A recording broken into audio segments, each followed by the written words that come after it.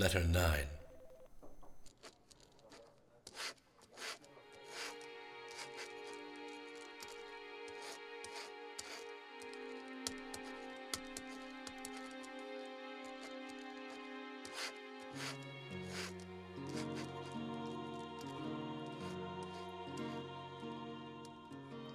Your sort don't do dossing, so you won't have no clue.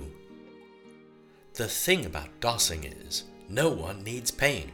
You get it all for free, rain or shine. Trouble is, though, you end up looking like something only foul words can say. As I pledged my poor lost soul to eternal hellfire if I say one more foul word as long as I live, you will forget if I leave out what I looked like to your imagination.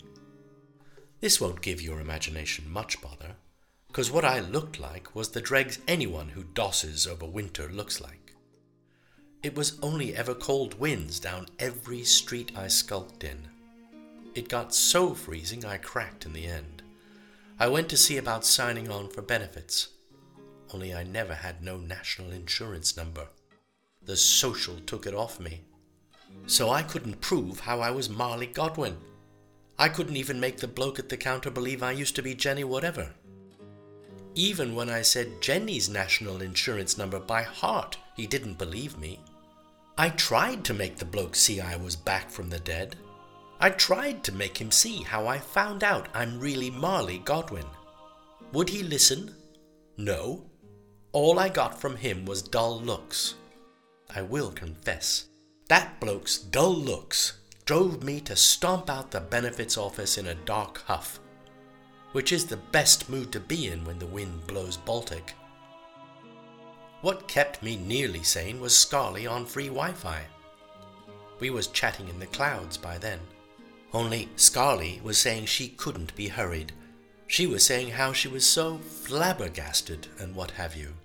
What that means is a feeling you get when you need more time to get used to having a twin you never known you had. Fair enough. I bides my time. I kips on stairwells. I queues at charities where the nameless homeless get mugs of soup. Other times I lived the high life in empty houses. There's a good few in Cambridge, always good for clean loos, and the cupboards are well stocked. Only you can't kip in second homes for too long before the nosy neighbours pop round to give you a scare. 'Cause of the cold winds, I will give Cambridge 4.5 stars. If you need to doss there over winter, you could do a lot worse, especially around Christmas time, with all the good cheer and whatnot. It was no problem thieving whatever I needed. I could even blag the Polish bloke down the sports centre to let me in without a ticket. The Pole was a thoroughly good sort. Thanks to him I could wash regular. There was even toiletries in the changing rooms for me to nick. The day I met my sister, I went there for a wash and blow dry. I needed to make myself nicely beautified. Trouble is, there weren't no loose change lying about, so I didn't get to use the hair dryers. What Scarlet never knew was I was nothing but scum of the earth. I told her on social media I was living on Jesus Green. Gospel truth.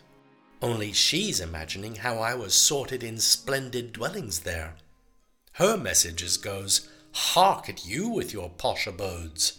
Then, after ages, after she was good and ready to come out and meet me for real, Scarlet says her whim is we should meet in the church round the corner from my posh abodes. In those days, me and the Almighty weren't so pally as we are now.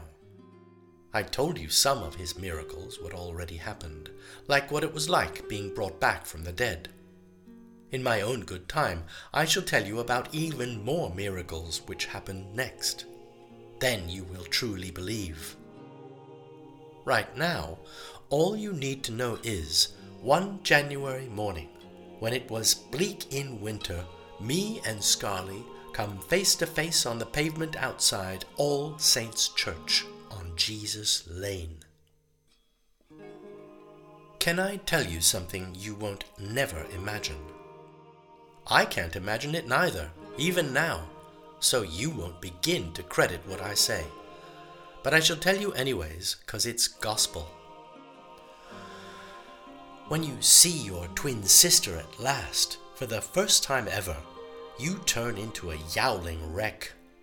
There we was, me and Scarlet both, yowling our eyes out. The traffic kept going, the wind blew her hair this way and that. Mine would have blown as well, only mine was too wet to blow. And we yowled like angry kids. 'Cause I can't properly cry, never again. Over Scarlet's shoulder, I seen the tall bloke standing across the road, clear as day. He was gawping. Just another plonker, taking a moment to enjoy the spectacle of two twins in a state, I thought to myself. If only. Then the tall bloke, I will call him the beanstalk, clocks me clocking him. By then he's already got his arm trussed up in a sling. I shake Scarlet by the shoulders. Look there, I say. When I looks back, he's vanished. Scarlet was still yowling. She was coming round. Her eyeliner was smudging down her cheeks. I knew my eyeliner weren't smudging nowhere, 'cause there weren't no tears in my eyes. I am dry as sticks. And besides, what with no cosmetics to thieve down the sports centre, I didn't even have no eyeliner on my face. Before we even said hello or how's tricks, do you know the first thing Scarlet said was? She struggled to get it out, but what she said between gulps of laughing was, "If you could do one thing all over again, what would it be?" That was my sister in a nutshell. Always thinking. She planned to ask me this, no doubt. It was her way of having fun and games.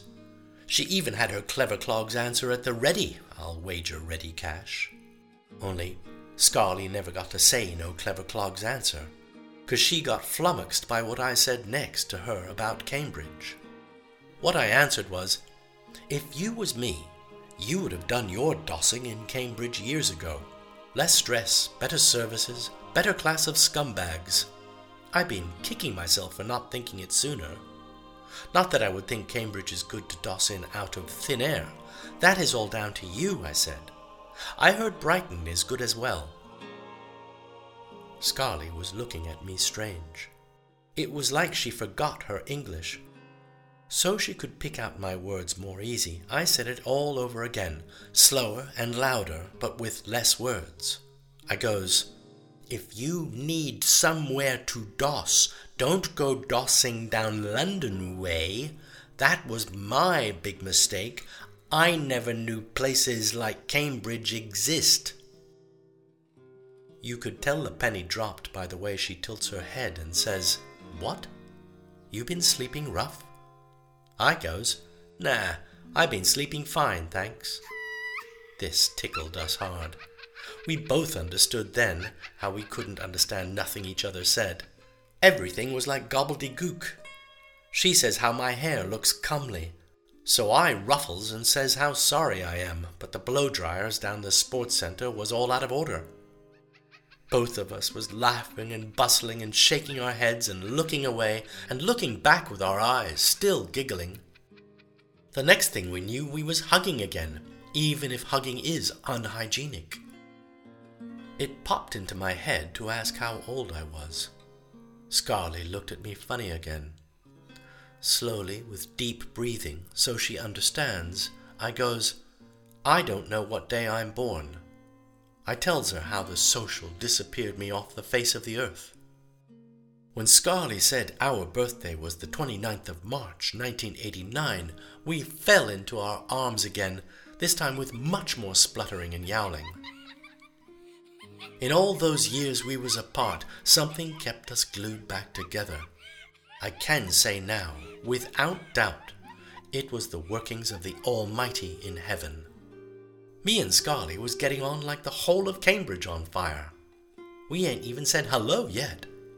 After we hugged too much, she puts her arm through mine and walks me through the doors of the church. I slept in porticos before, up against wooden doors. I even slept in graveyards. but in all my years I never yet visited inside a holy place of worship. It was so dark and quiet, every sound did echoes. There was nobody home. Me and Scarlet took a pew. We sat in the back row. All we'd done was hold hands and stare at the rainbows in the windows. Then Scarlet took tissues out of her bag. She was wiping her eyes. I got hold of her tissues and helped her wipe the smudging away. For the longest time we let the quiet say everything. Deep down, I was feeling shamed about the drab kit I had on. It was all I could manage to thieve from a charity shop. My hair was still wet. I didn't have no eyeliner on. And every second we sat there, my one and only desperate question was clanging like bells in my head. Nothing was said, though, 'cause being in a church, sat next to my sister, was the best bit of my life so far. Then she whispers in my ears. She's whispering about a bloke called William Morris and how brilliant his church art is. I tells her I never heard of this William Morris. I did know a Morris William, though. He was a tranny from up north, but all he could paint was his nails. Scarlet put her fingers to her lips, 'cause I was talking too loud. She whispers how she was thinking of getting her front room curtains done in William Morris patterns. I must have given her some kind of gape then, 'cause there was no other time in my whole life I ever thought about what curtains look like. I kept my mouth shut, though.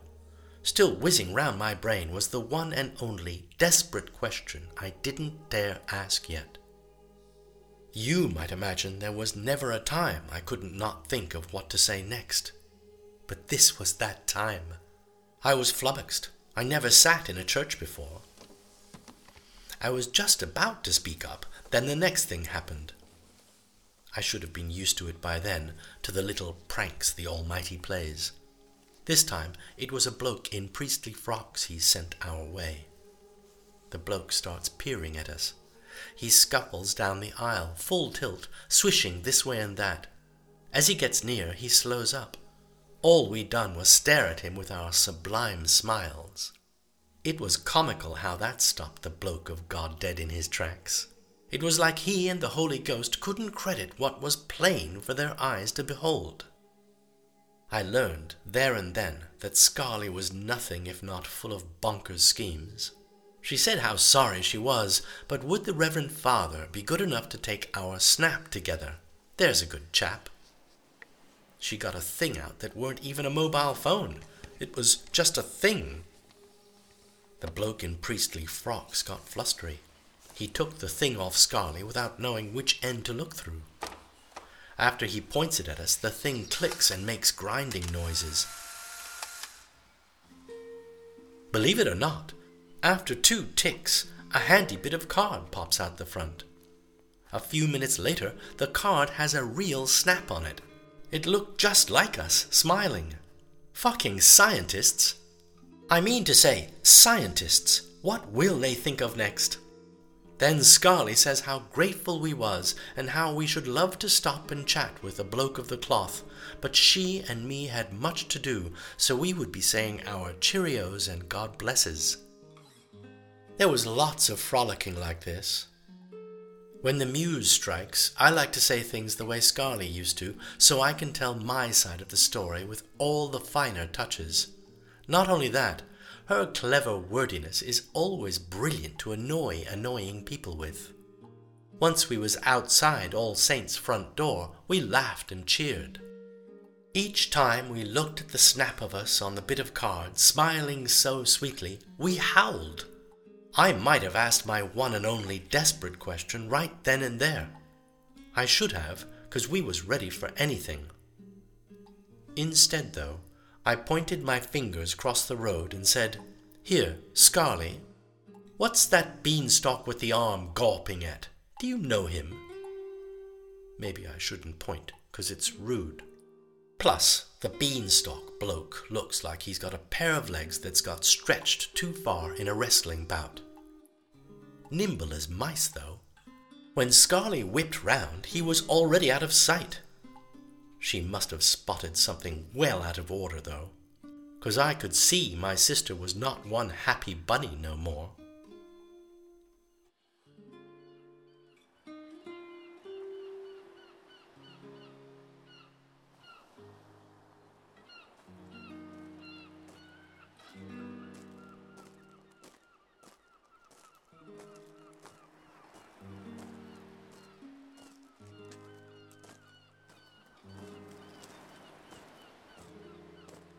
Within a few days of the surprise intervention by Ralph Godwin, I found myself on speaking terms with his sister as well. Given the turn of events, Emilia told me that she needed to make contact, if only to correct the false impression her brother was too easily capable of giving. In the end, we'd have to say they corroborated one another, even though Ralph and Emilia were polarized in their approaches towards Marley. Ralph tended to be an apologist. Emilia was openly hostile. To give you the best of both worlds, I tried to combine their accounts. What they agreed from the beginning was that Marley's appearance plunged all of their lives into confusion. Let's go to the second half of January 2017. The family was invited for tea at Charlotte's new place in Cambridge. The purpose was to introduce Marley formally. Charlotte had only revealed her sister's existence to Jack and Agnes the day before. Ralph had warned Emilia that she was in for a shock, but he didn't elaborate. As soon as Charlotte opened the door, they greeted her warmly. Emilia complimented her on her new dress. The dress was too revealing in Emilia's view, but she didn't like to criticize. Jack and Agnes were taken aback, but said nothing either, because dressing provocatively was just the sort of whim Charlotte was capable of. Emilia wondered if Charlotte had managed to find any other bargains in the sales. Jack checked over her shoulder to see if they could be overheard. The hallway was empty. He wondered in a stage whisper whether meeting Marley over a cup of tea was entirely appropriate. The woman at the door was smiling now. She led them into the front room. It was apparent she was nervous. Her nervousness triggered an unconscious unease in Emilia, but she rationalized her feelings, telling herself that Charlotte hadn't been herself for years now. She felt compelled to ask if everything was all right. She wondered where Marley had got to. This caused the woman to burst out laughing. Emilia realized that her question had exposed what she was already beginning to suspect, that the woman in front of them was not Charlotte at all. As if in unison, Jack and Agnes froze. Only Ralph was able to produce a thin smile. The woman looked exactly like Charlotte, but there was nothing in the bawdy sound she was making that was familiar to any of them. Unable to contain her laughter, the woman collapsed on the sofa just as the real Charlotte stepped into the room. The shock was immediate and intense. Charlotte was wearing the same trim scarlet dress. The dress showed off their long legs and cleavage. Their hair had been done in the same way. Their necklaces and bracelets were the same. The expressions on the faces of each member of Charlotte's family became vacant as they looked back and forth between the twins. Even Ralph was amazed, he told me. On one side of the room was a woman who was laughing so much she'd lost her balance and was slipping from the sofa to the floor. To Emilia's embarrassment, her dress had ridden up her stockinged legs, revealing a white pair of pants. On the other side of the lounge, much the same woman was taking it all in with a tolerant and bemused sense of fun. Marley righted herself and said something like, "Oh fuck, I've got the hiccups now. Do you get them?" Charlotte had decided to grace the scene with her sense of the theatrical. In what was a studied and casual gesture, she waved her hand in Marley's direction and said, "It gives me great pleasure to introduce you to my one and only sister." It was obvious that Marley could be distinguished from Charlotte by her voice and behavior. There was no question that the woman on the floor looked uncannily like Charlotte. It was beyond dispute that she must be Charlotte's genetic double. Beyond that, though, Marley was nothing like Charlotte, and the Godwins knew it. This made the fact that the twins were wearing the same cheap costumes more galling. To Jack, it seemed a willful and calculated gesture done to make his family look like idiots. "What the hell is the meaning of this?" he demanded. It was one of a number of frustrated outbursts that would require tempering from Agnes. Ralph said that his mother tried to put her hand on her father's arm, but he shrugged it off. Emilia couldn't recall this level of tension between their parents, but did remember her mother saying, "Not now, Jack." Marley was back on her feet again. She approached Jack with an outstretched hand. Ralph was sure she only meant to shake hands, but her approach seemed too rapid. Emilia thought she was about to witness an assault. When Jack refused to shake hands, Marley first curtsied, then bowed. Coming up from her bow, she explained that as a rule she didn't mix with royal personages. Referring to Jack as his gracefulness, she asked if he would permit her to wave at him. Standing just a few feet away, Marley waved like someone in a fawning crowd. In Emilia's memory, it was more like the woman was hopping around the way a boxer would, getting ready for a fight. Whether or not Marley's antics were meant in good humor, Ralph felt he ought to intervene. He laughed it off and reminded his parents that this was a special occasion.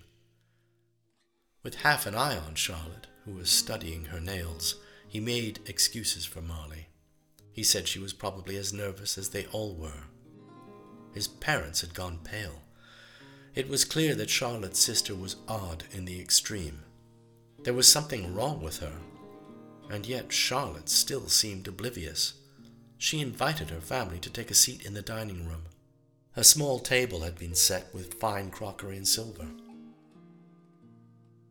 At this point, Charlotte and Ralph went to the kitchen to prepare tea, while Marley pretended that the Godwins were the ones who had been missing for so long. She fussed over them, insisting that they make themselves at home. This detail comes from Emilia. Her position was already closely aligned to her father's. She felt that Marley had deliberately set out to offend in whatever she did. What's more, she felt that her father was the intended target. If Jack was finding it intolerable, it seemed to Emilia that Marley's mission was to make the situation seem even worse. Jack and his wife could not have been prepared for such an encounter. I suppose there was very little they could do to disguise their horror. Jack in particular, I was told, found it impossible to believe that his brother and sister-in-law had kept from him the existence of a second child. Neither he nor Agnes could bring themselves to accept that Marley was related to them.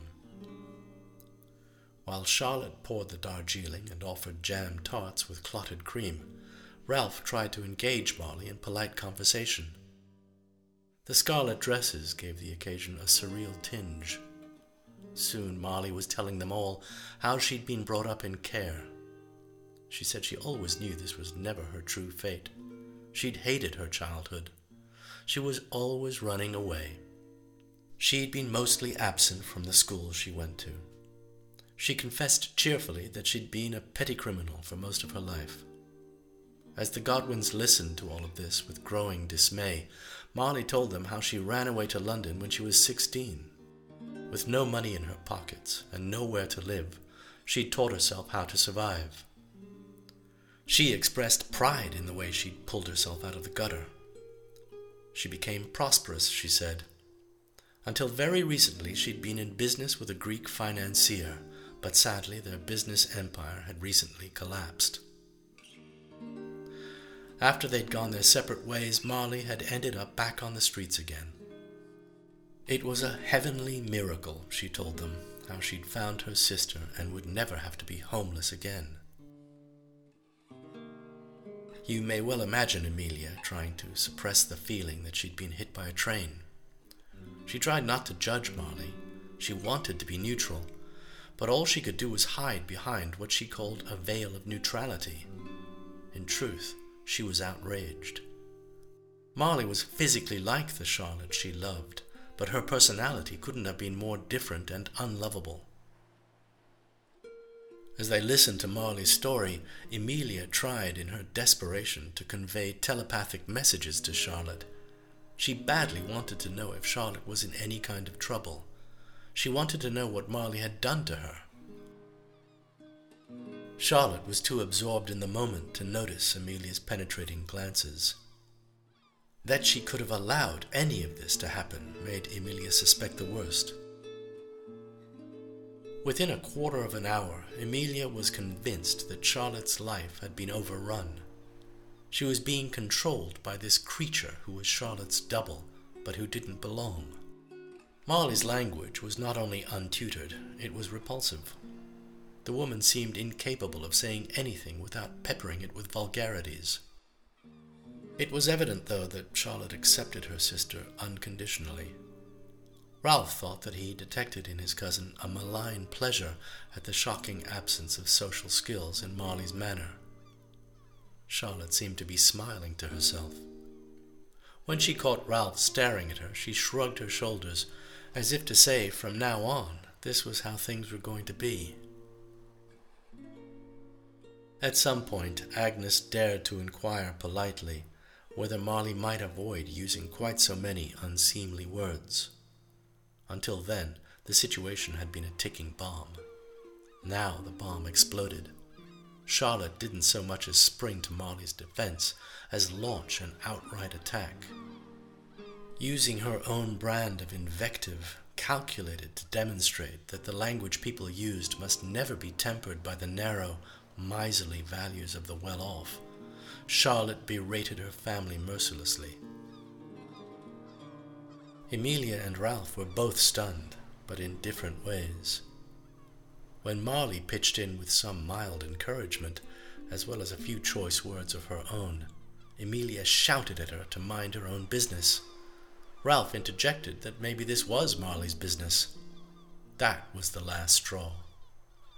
His son's words was enough to drive Jack out of his chair. He threw his jam tart to the floor. He told them he was fed up with all of this nonsense and stormed out. Agnes followed in gloomy silence. I wondered aloud whether the family might have been able to accept Marley more easily had she been more like Charlotte, not in appearance but in upbringing. Emilia was shocked that I should even ask such a question. She demanded to know how I could believe this appalling situation they were in had anything to do with Marley's class.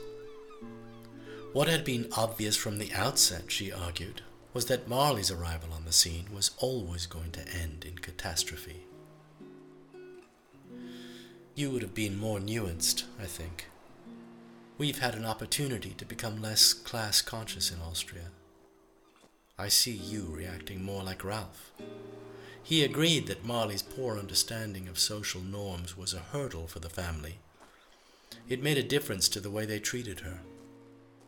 He didn't think he was personally prejudiced by it, though, and was quick to point out that whatever he and his family might have thought of Marley, it wouldn't have made a difference in the end. Even if they'd all fallen head over heels for her, he said, it wouldn't have changed anything.